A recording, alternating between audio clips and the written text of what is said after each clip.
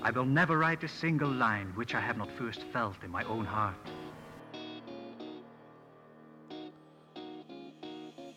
He'll teach you everything.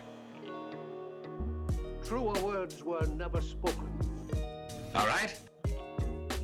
Language and writing were made available. I'm writing this down. This is good stuff. This is John Helps You Write Better, and I'm John. So we're gonna start writing better. Let's just start. All right, here we go. Today I want to talk about two different forces in writing that tend to balance each other out. Not to the point of like neutral. This isn't like fire and ice and they cancel each other out.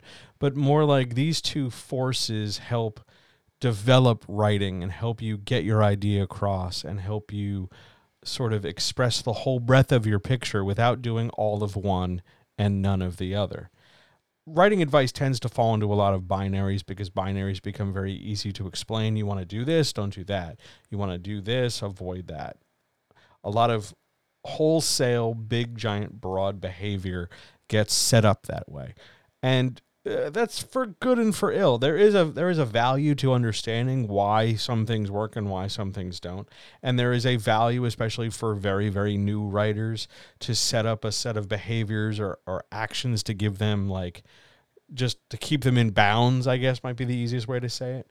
But as we explore past the elementary, as we move deeper into kind of writing as an overall big, giant thing you can do with a million billion different pieces inside it, you have to look for different kinds of binaries if you're the sort of person who likes ruling their creativity through binaries. So I've got a binary for you. This is the impressionistic versus realistic debate in prose. Now, yes, this is a similar debate in painting. This is how you go from the mid 1800s to the late 1800s. And this is how you end up with Van Gogh and how you move away from the older stuff. But here's the deal for prose. Impressionistic writing is writing that conveys emotion and abstraction with a number of details that are not necessarily concrete. They're broader, their edges are diffused, everything's kind of spread out. You roughly get a sense of a thing, but not necessarily a chain of adjectives specific about a thing.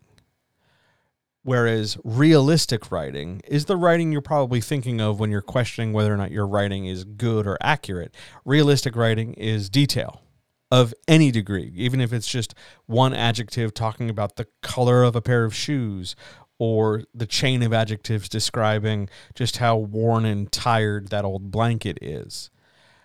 The debate between these two things has always been so polarizing because adherents to each side really tend to struggle at doing the other. People who get really, really realistic and demand realism and grit and dirt, and they find all these other words for it, and who really lock into you needing to know, you needing to understand, it's exactly this picture, exactly this to exactly this degree. Look at all the research I've done. Look at all the clarity I'm giving you. I'm, screaming this story at you. So there's no wiggle room and there's no sense of unknownness. It's just me talking at you and you're going to get the whole thing. That's the realistic camp. And they don't like the impressionistic camp because it seems very wishy-washy. It seems very vague. It seems indecisive and it seems unclear. And for a lot of writers, that somehow transmogrifies into this chance that if they're not clear, the reader's not going to understand. The reader's not going to get it. And then by extension, the reader won't like it.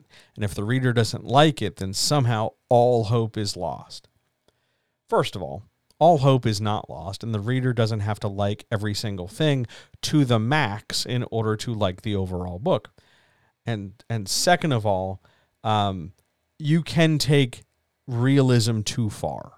You can absolutely take realism way too far and suck the creativity out of a thing. Because if you just want realism, take a fucking photo and just say, here's the picture book that is my story. I've acted it out. It is now a documentary.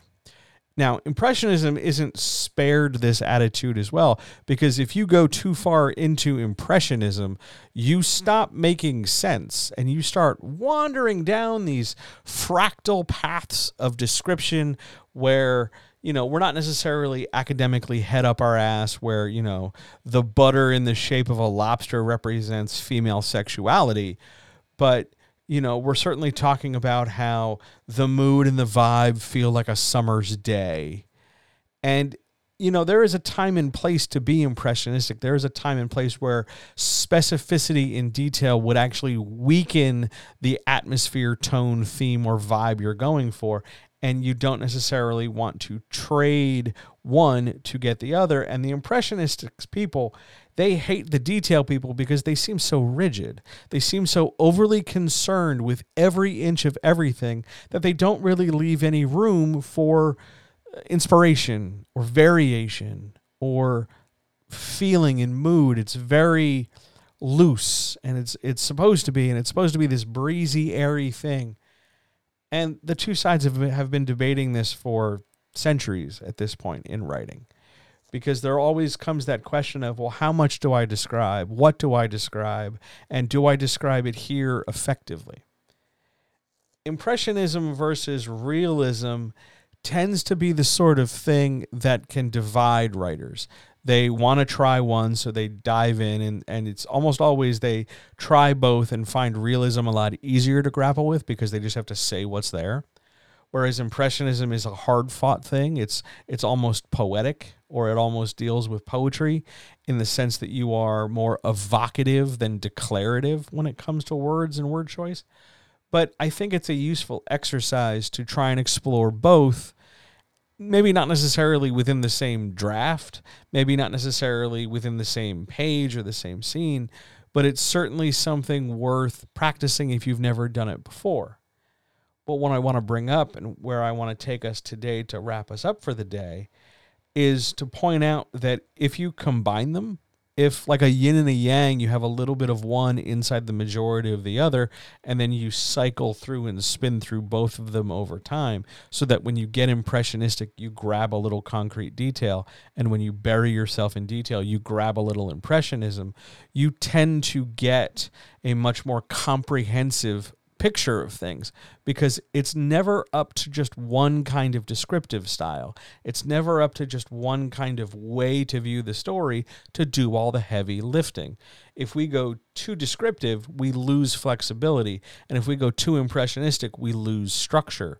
And your story's found in the middle. Your story isn't necessarily 50-50 one into the other. There's going to be a much more fluid model to roll between sentences and roll between paragraphs in both of these things. And the ever-shifting tide in the aggregate, in the cumulative, is going to help the reader understand the story.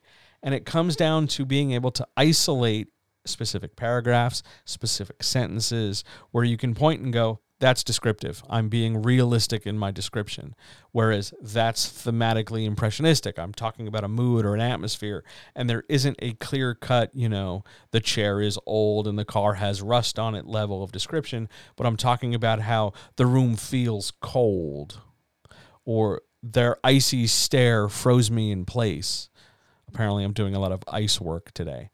But the point is, when you catch one, try and see if in and around that sentence, maybe not exactly in that sentence, but within the neighborhood of that sentence, within the same paragraph, a sentence or two above or a sentence or two below, could you bring in another detail? If you've talked for 5 sentences about the hot summer day and the way everything, there's all condensation on all the metal surfaces, would you like to spend a sentence and maybe talk about how things feel other than hot or cold? Would you like to, if you've spent a paragraph talking about how a character feels and worries and is soaking in their internals about, oh my God, what's going to happen come tomorrow morning when I have to go do the plot of the story, would it be helpful there to ground the reader just for a moment, to give them a little bit of a stepping stone into something concrete?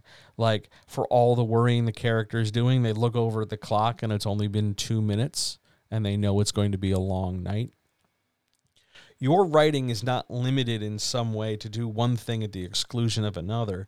Your best writing is going to be the synthesis of these two things. Now, maybe for some people who come to it with an automatically more grounded, detail-oriented realism, it's going to be harder to loosen up and be impressionistic. And perhaps for the impressionistic folks, it'll be equally hard to sit down and kind of anchor yourself to some detail. But I promise you, it is 1000% worth it, because knowing when to describe something in its constituent components, in its details, in its adjectives, versus when to describe it impressionistically opens up a lot more freedom for you when it comes time to tell the effective story. Sometimes you're going to do both. Sometimes you will end up doing both in the same sentence, though please don't try and do that by force. Just let it happen if it's going to happen. And keep writing. Give that some thought, and I'll talk to you tomorrow.